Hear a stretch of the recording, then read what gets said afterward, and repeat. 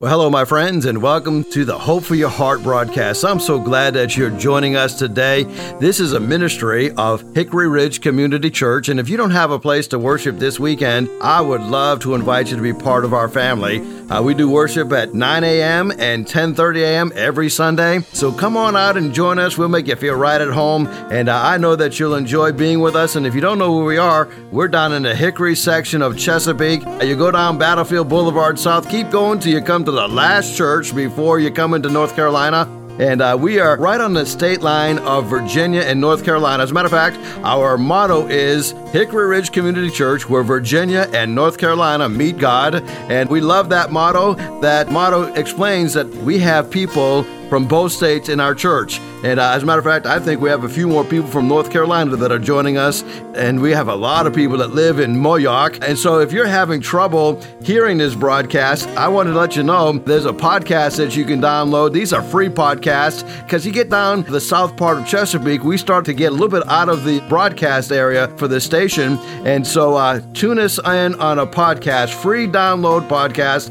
One would be buzzsprout.com. Just type in or Google in buzzsprout.com/1890557. Or we're also on Spotify, we're on Google Podcasts, we're on Apple Podcast. You can listen to our services online on Sunday morning at 10:30. We just have our 10:30 service online. We're live at 9 and 10:30, but if you can't make it in person, you can certainly listen to us online. And we had a great day at worship yesterday. We dedicated 5 precious babies to the Lord yesterday, and we just had a wonderful time worshiping together, and I love hanging out with God's people. And I'm talking today about identity in Christ.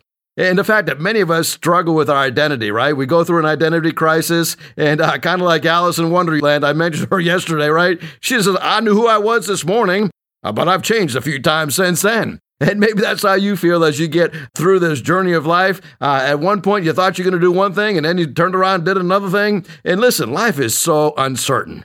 Now, there's a few things that I can go to the bank on when it comes to life. Number one is that life is very brief. Listen, even making it to be 100 years old. That's pretty good. We have a lady in our church. She's 87 years old, and she told me, she says, "Man, if I knew I was going to live this long, I would have taken better care of myself." But even if she lives to be 100, we prayed for her, and she asked us to pray the prayer of Hezekiah, and he prayed that God would give him an extra 15 years. And sure enough, God granted that prayer. And so we're praying for this lady that God will give her another 15 years and actually another 13 to go. And we're so proud of her. She's such a wonderful lady in our church. But identity is something that constantly changes. Life is short, life is brief, and life is uncertain. And, you think about the uncertainty of life. There are some things that I've noticed about people as I talk to them, and I've interviewed a lot of inmates. I'm serving as the chaplain at Indian Creek Correctional Center, so all the guys who might be listening from Indian Creek, I say a big hello to you guys, and we're slowly getting back to in-person services at Indian Creek, and man, I love those guys. Thank the Lord for them and the staff and the administration at Indian Creek, and we're slowly getting back into our regular routine of having services there. But I've talked to many inmates, and I've asked them this question: did you plan on being an inmate? Was that part of was that on your bucket list, right? And I haven't met one who said, oh yeah, that's what I wanted to do. And now some of them may believe that they were going to end up there because of the way they were living their lives, but they didn't start off life intending to be an inmate. Life has got a lot of twists and turns to it, doesn't it?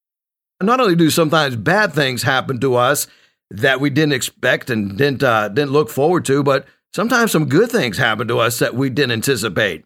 You know, when I was going through college, I had this thing called senioritis, and maybe you can relate to that. And I was a senior in college.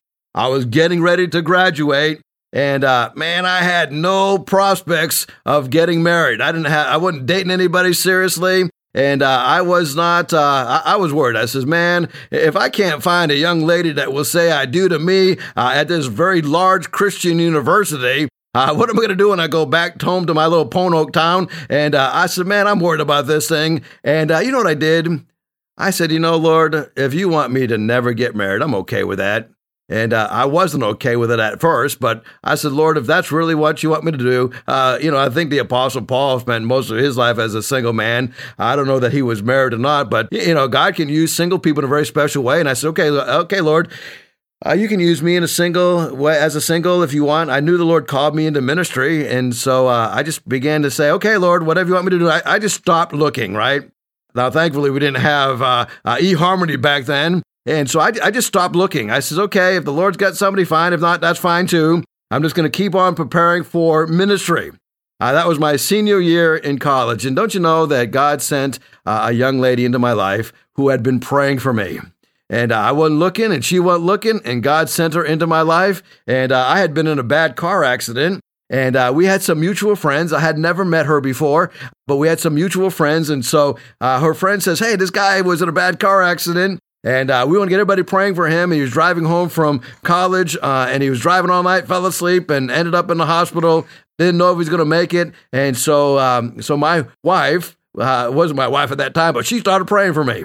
And then she got to meet me because she was a student at Liberty, and I was in my senior year. And boy, what a great time we had then. When she met me, I was in a body cast from the waist on up to my neck, had no front teeth. I was a sight to behold. But I kid around and tell people it was love at first sight. But God has really blessed us. And, when I stopped looking, God sent just the right person into my life. When you think about your identity must be in Christ. Michael W. Smith wrote that song, My Place in the World, and I shared the lyrics, but I think it'd be beneficial for us to hear them again. And here are the lyrics of that song that he wrote back in 1990. The wind is moving, but I'm standing still. A life of pages waiting to be filled. A heart that's hopeful, a head that's full of dreams, but this is becoming harder than it seems. Feels like I'm looking for a reason, roaming through the night to find my place in this world, my place in this world. Not a lot to lean on. I need your light to help me find my place in this world. So today we're talking about why my identity in Christ. What is it?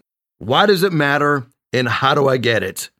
John 1:12 reminds us that all who receive him, to those who believe in his name, he gave us the right to become the children of God. We're at home in Christ because of what he has done for us. God builds a family and he draws us into that family and he says, I want you to be part of my family. That's where our identity comes from. It comes from Christ. And we learn, secondly, that this matters is because not only do we have a home in Christ, but we also get to experience God's handiwork in us. Ephesians 2:10 says that we are God's handiwork, created in Christ Jesus to do good works. God prepared these works in advance for us to do. And listen, when you're doing exactly what God calls you to do, you realize that he gives you the tools that you need. He gives you the wisdom that you need. He gives you all the resources that you need to be successful in carrying out that assignment that he has for you. And then we learn, thirdly, not only we are part of God's home and we're his handiwork, but we are hand-selected by the King of Kings and the Lord of Lords. Peter reminds us that we are a chosen people, a royal priesthood, a holy nation, God's special possession. Would you love that? Now, if that doesn't help you out, I don't know what I can do to help you out today on the broadcast, to realize that God chose you. Listen, I know what it's like to be not chosen. I know what it's like to be overlooked. I think everyone from time to time understands what it's like to be left behind, to be not chosen. Listen, God chose you before you were born. That's why Charles Spurgeon said, it's a good thing that God chose me before I was born, for he certainly would not have chosen me after I was born. Listen, as a child of the King, hand-selected for the kingdom of God, God chooses you. And it says, even before the creation of the world. Now, he chose you to be holy and to be blameless in his sight. Now, don't forget that, right? I think a lot of times we struggle with our identity because we're not living up to what God has called us to do. Listen, when he hand-selected you, he says, I want you on my team. I want you to be a royal priesthood. And I want you to be part of a holy nation. You are God's special possession. And you have a job to do, and that is to declare the praises of him who called you out of darkness into his wonderful light. If God chose you, he wants you to be holy. He wants you to carry out that mission. Listen, you know what? You're number 10 in something, and you're the apple of somebody's eye. Somebody is looking to you and says, and want to know, how do I navigate through life? How can I be successful? Everybody has a circle of influence of at least 6 people. Do those people in your circle of influence, do they know your relationship with the Lord? We have the opportunity to touch lives constantly. Yesterday, we had a family that was in our services, and I didn't know who this family was. It was their first time with us, and at the end of the service, later on in the day and that afternoon, I received an email from this family that joined our church for that particular Sunday, and I read this email, and I was almost brought to tears. And this person who sent me this email says, the whole time I'm looking and I'm listening to the messages, and I keep saying, how do I know this guy? How do I know this guy? I know this guy from somewhere. And he says, well, I thought, maybe we went to high school together. And but he said, no, I'm younger than he is. And he says, well, we couldn't have gone to high school together because I'm older than he is. And he's racking his brain trying to figure it out. And in my message somewhere, I had said something about living in Moyoc. And this guy says, I know this guy. He used to be my neighbor. And he sent me this wonderful email, very encouraging email. He says, at a particular time in my life, I was going through a real hard time. And he says, you and your wife would come by and you'd help us out. And he says, one day, your wife, she was great with child and came down and gave us a turkey, and gave us some food, and gave us, we needed a stroller, and he had twins, and so my wife gave them a stroller. He says, you used to take my kids to the Awana ministry at the Roriton Club, and he says, it hit me when I got home. He says, you used to be my neighbor, and you used to reach out and bless me. Listen, you never know. Random acts of kindness, you never know the long-term impact that's going to have on somebody. Listen, God hand-selected you. He has a job for you to do. He chose you. Well, there's something else about this identity of Christ that is so important. Not only do we have a home in Christ, not only we are his handiwork, not only has he hand-selected us, but he holds on to us securely. Oh man, this is such a blessing.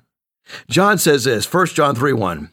See how great the love of the Father has been lavished on us, that we should be called the children of God. And that is exactly what we are. The reason the world does not know us is because it doesn't know him. Now listen, if you're looking for the world to give you security, you're going to be greatly disappointed. Our security is in Christ, and he holds us securely. The psalmist put it this way: he drew me up from the pit of destruction, out of that miry bog, and he set my feet upon a rock, making my steps. I want you to know that God is holding on to you. Sometimes I can't hold on to him, but he's holding on to me. In John 10:28, we learn that Jesus is speaking, and he says, I give unto them eternal life. They're never going to perish, neither shall anyone snatch them out of my hand. Jesus is hanging on to us, and you don't have to worry about letting go. Kind of reminds me when my kids were young, right? Sometimes they try to break free, but I was a whole lot stronger than them, and I'd hang on to their hands, and they didn't realize that I was protecting them from running off into traffic or running off and getting lost. I'd hold on to that hand securely. They couldn't get away from me. The same is true with our relationship with Christ. He is hanging on to us. He's not going to let that grip slip. He is holding on to you. And well, there's something else about having your identity in Christ. Not only do you have that home with him, he does his work in us. He hand selects us. He's holding on to us securely, but he also gives us a whole lot of hope. In 2 Corinthians 5:21, God made him, that's talking about Jesus, he who knew no sin, to be sin for us, so that in him we might become the righteousness of God. Now, I love that word hope, right? We had a whole year that we designated as the year of hope. This year is the year that we're going to believe God for some big, audacious things to happen. Now, in the Old Testament, the Hebrew word for hope is baktah, and it has this meaning of confidence, security, and being without care. So the concept is that there's going to be doubt in this world, but we have hope in Christ. And this word hope is an amazing word. It's found 180 times in the New International Version of the Bible. And in the Old Testament, we see that the concept is kind of like there is no doubt about it, right? You have this confidence that you can trust and have no doubt about it. And then we get in the New Testament, and the Greek word that is used here is found in Hebrews 11:1, and it's talking about this confidence that we have. Now, faith is being sure of what we hope for and certain of what we do not see. And now, as we look at this verse, it's found in the beginning of what is called the hero of the faith chapter in the Bible. And Hebrews chapter 11 begins by giving us the definition of faith. Now, faith is not like this leap into the darkness. Hope is confidence in Christ. It's actually a leap into the light. So the writer of Hebrews goes what I would call the argument from the greater to the lesser.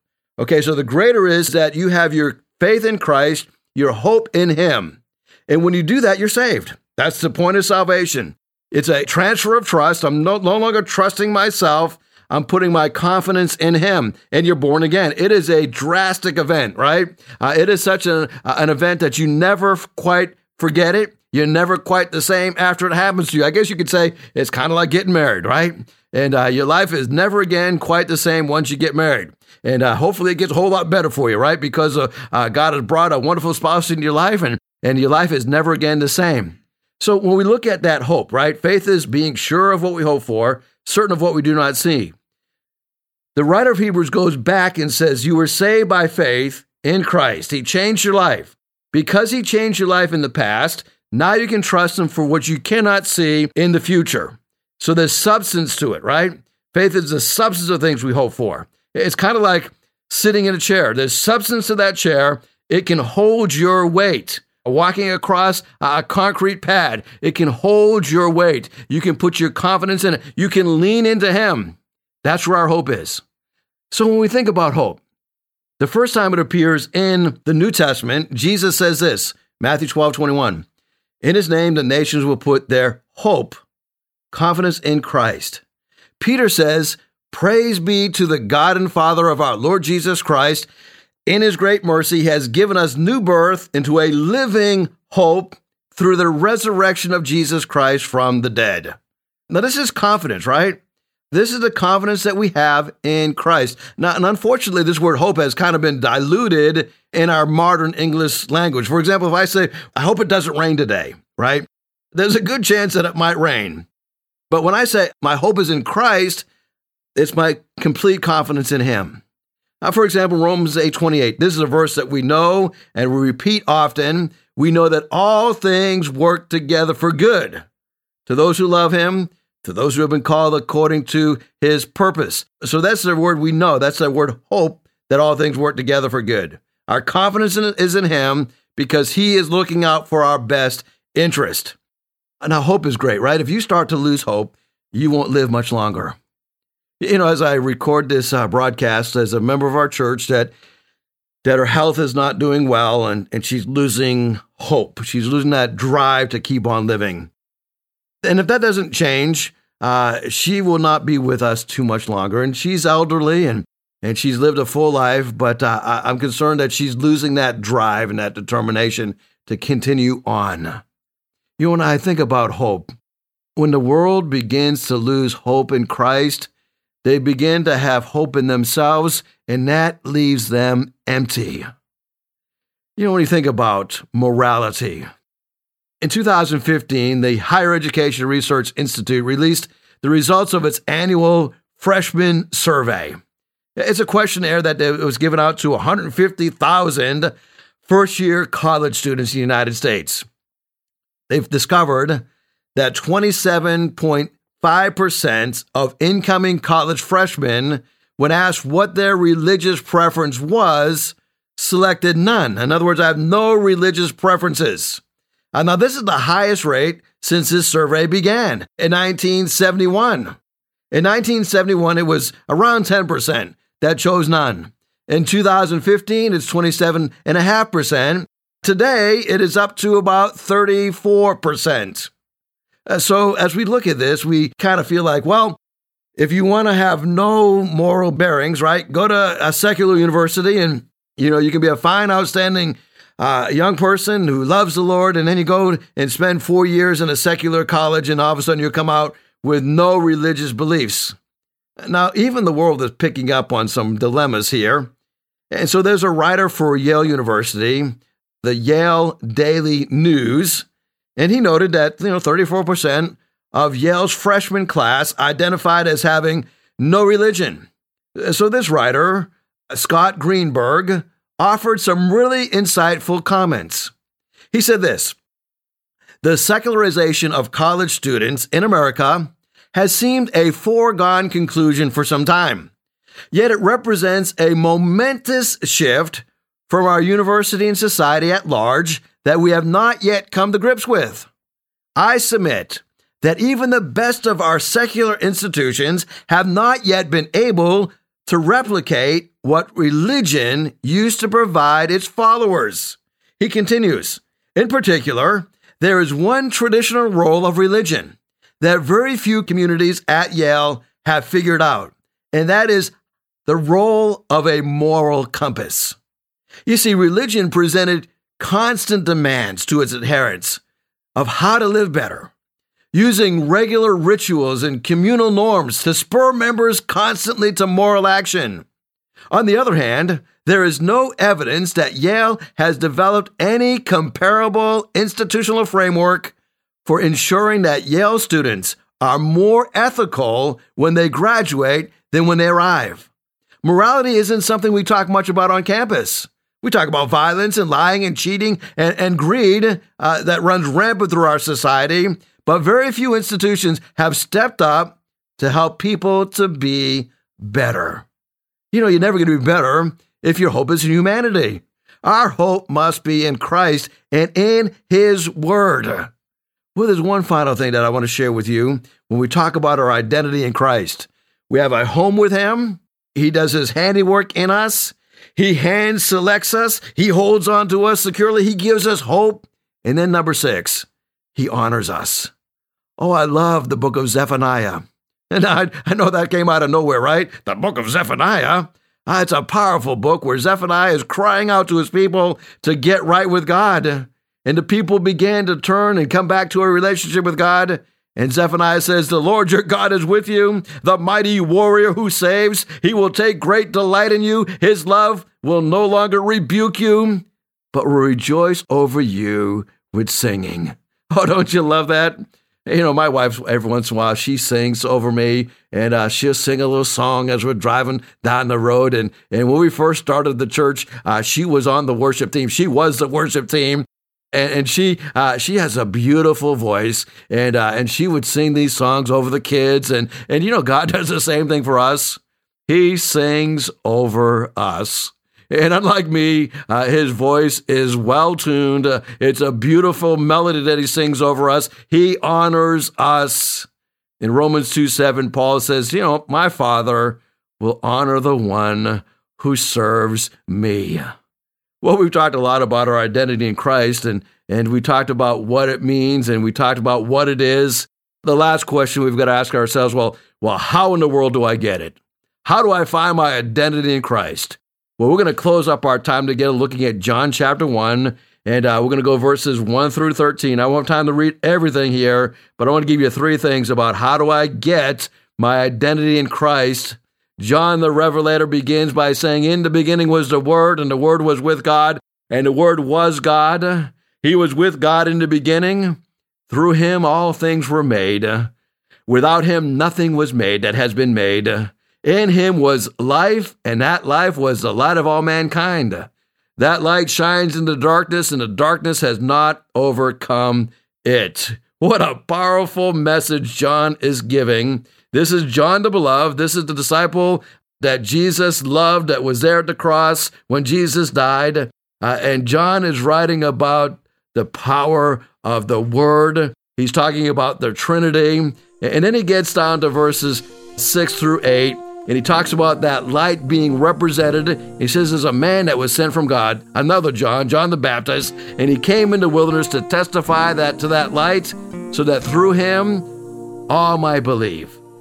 So we see the light is represented through John the Baptist. But then we learn in verses 9 through 11 that many rejected it. It says that that light came to everyone who was in the world, but not everyone received it.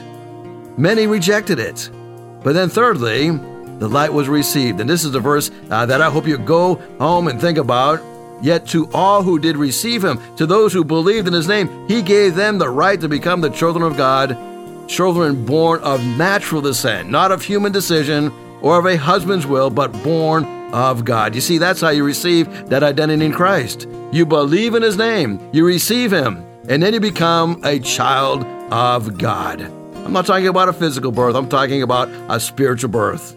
Now listen, if you have questions about this, feel free to shoot me an email, onehopeforyourheart@gmail.com, or you can call me 757-421-7500, onehopeforyourheart@gmail.com, or 757-421-7500. Thank you so much for listening to the broadcast. Hickory Ridge Community Church is located at 3320 Battlefield Boulevard South in Chesapeake, Virginia. Sunday service times are 9 a.m. and 10:30 a.m. We'd love for you to join us. For more information, go to hrcc7.org. And remember, no matter what you're going through, in Jesus Christ there is always hope for your heart.